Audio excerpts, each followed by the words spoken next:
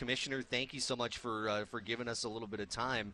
We were talking about a little while ago. We were talking about just kind of the feel here in the Mountain West Conference, and for you, how much excitement do you take in today? There's so much stuff around the country that I know you're paying attention to. Where's the excitement level for you, focusing today as much as you can on football, but also the business side of the conference, which I know you've been stuck in quite a bit? It struck me today after I made some comments that I wouldn't be sitting in this chair 23 years later if we hadn't had this same issue back in 1998, that the 16-team WAC and the pod system and people weren't comfortable in who they were playing and the issues inherent. And it might be a foreshadowing of some of these leagues that are going to 16.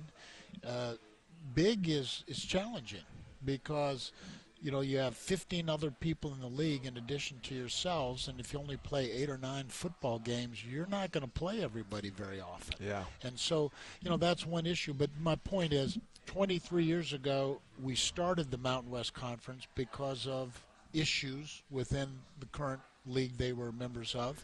And here we are 23 years with a whole bunch of iterations in between. We added Hawaii back and Utah State, Fresno State, Nevada, et cetera, et cetera. There are 6 charter members still in the Mountain West Conference.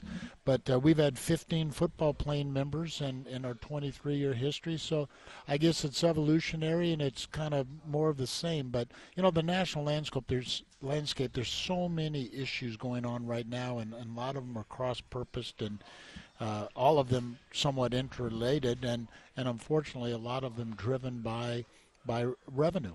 Yeah.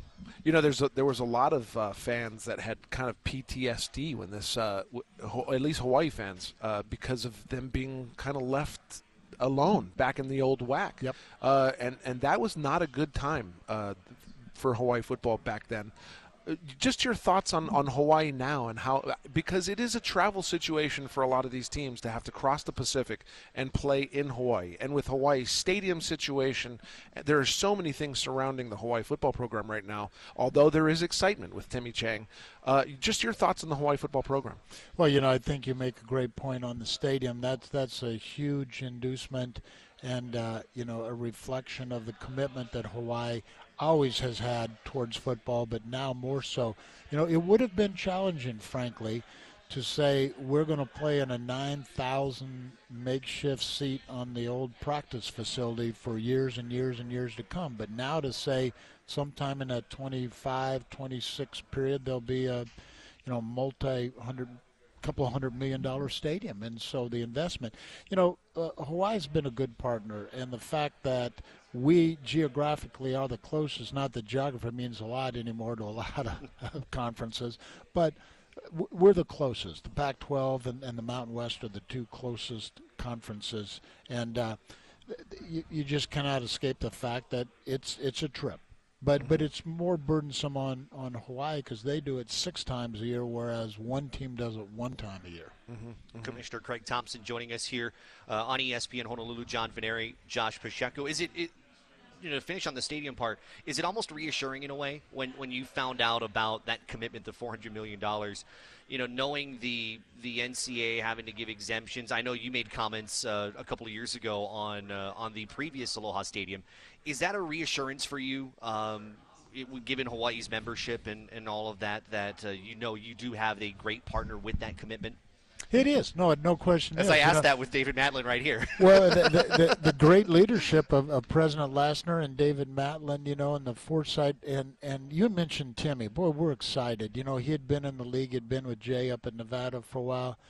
My wife commented when he said he had been they met last night, that he had been at Nevada for 5 years. She goes, "You're too young to have been anywhere for 5 years." But what excitement, and the islands love Timmy and what he'll bring to that program, and the stadium, et cetera, et cetera. But it is reflective of the commitment that the leadership of the University of Hawaii, the state of Hawaii, is making, in football.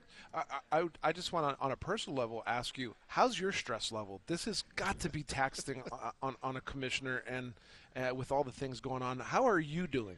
Well, thank you for asking. It's craziness, that we found a couple-day window, and we went back to Iowa to visit my 91-year-old mother, and that's right when the SC UCLA, and I was on the phone the entire time. She goes, I thought you came here to visit me. And I go, Mom, this is the way it is. And, so it's not unusual. It's challenging.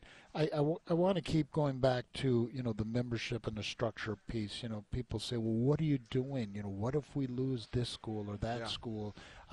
There's really nothing I can do. There's nothing that George could have done about UCLA and USC. There's nothing Bob Bowlesby could have done about Texas, Oklahoma. And so you just prepare, you plan. You have strategies going forward. One would be if we lost members, maybe we just stay at 10 schools. You go back to that value-added component.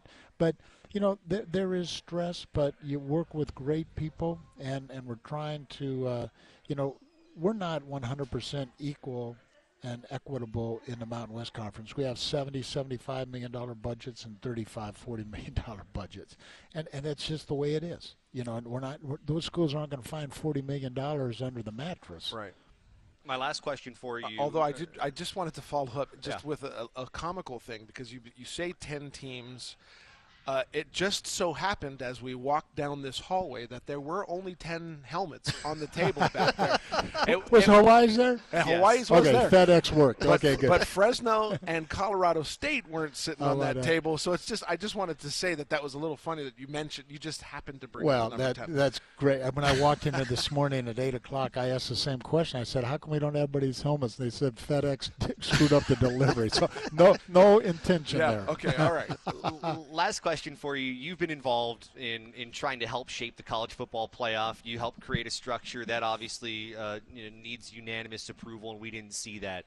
Your view on what the college football playoff could look like in a couple of years, television contracts, of course, the group of five, and its involvement. How do you see this playing out here as we near 2025?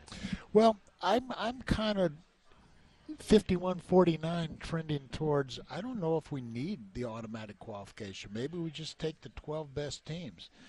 You get what you ask for. We could have had a much better system had we approved it last summer, but that could be a scenario where I'm making this up. Hypothetically, 7 of the 12 teams could come from the Big Ten and the SEC. But if they've earned it, they deserve it, and they've won their way. Versus, there's this rightfulness that I would say the new configured, soon-to-be Pac-12 with 10 teams, if they don't do anything, isn't a whole lot stronger competitively than the 12-team Mountain West. So why do they get an automatic bid and we don't? Right. I would put our champion. We've had 5. We've had 5 different. We've had 9, but 5 different institutions of those 9 champions. In our football. So we're very competitive, very balanced, and I'll put those teams, we got a lot of 11 and 12 win teams in those 9 different champions. Put them up against a lot of leagues for that automatic. Yeah. Commissioner, generous with your time. Thank you so much for coming by, and thank you to the conference for having us. Well, we appreciate you guys being here, and, you wouldn't take a boat, but it's just a quick airplane trip away. So glad to have you. This is the 9th island after all, too. So thank you. Appreciate it. All right, Commissioner guys. Craig Thompson joining us here as part of Mountain West Media Days here on ESPN Honolulu.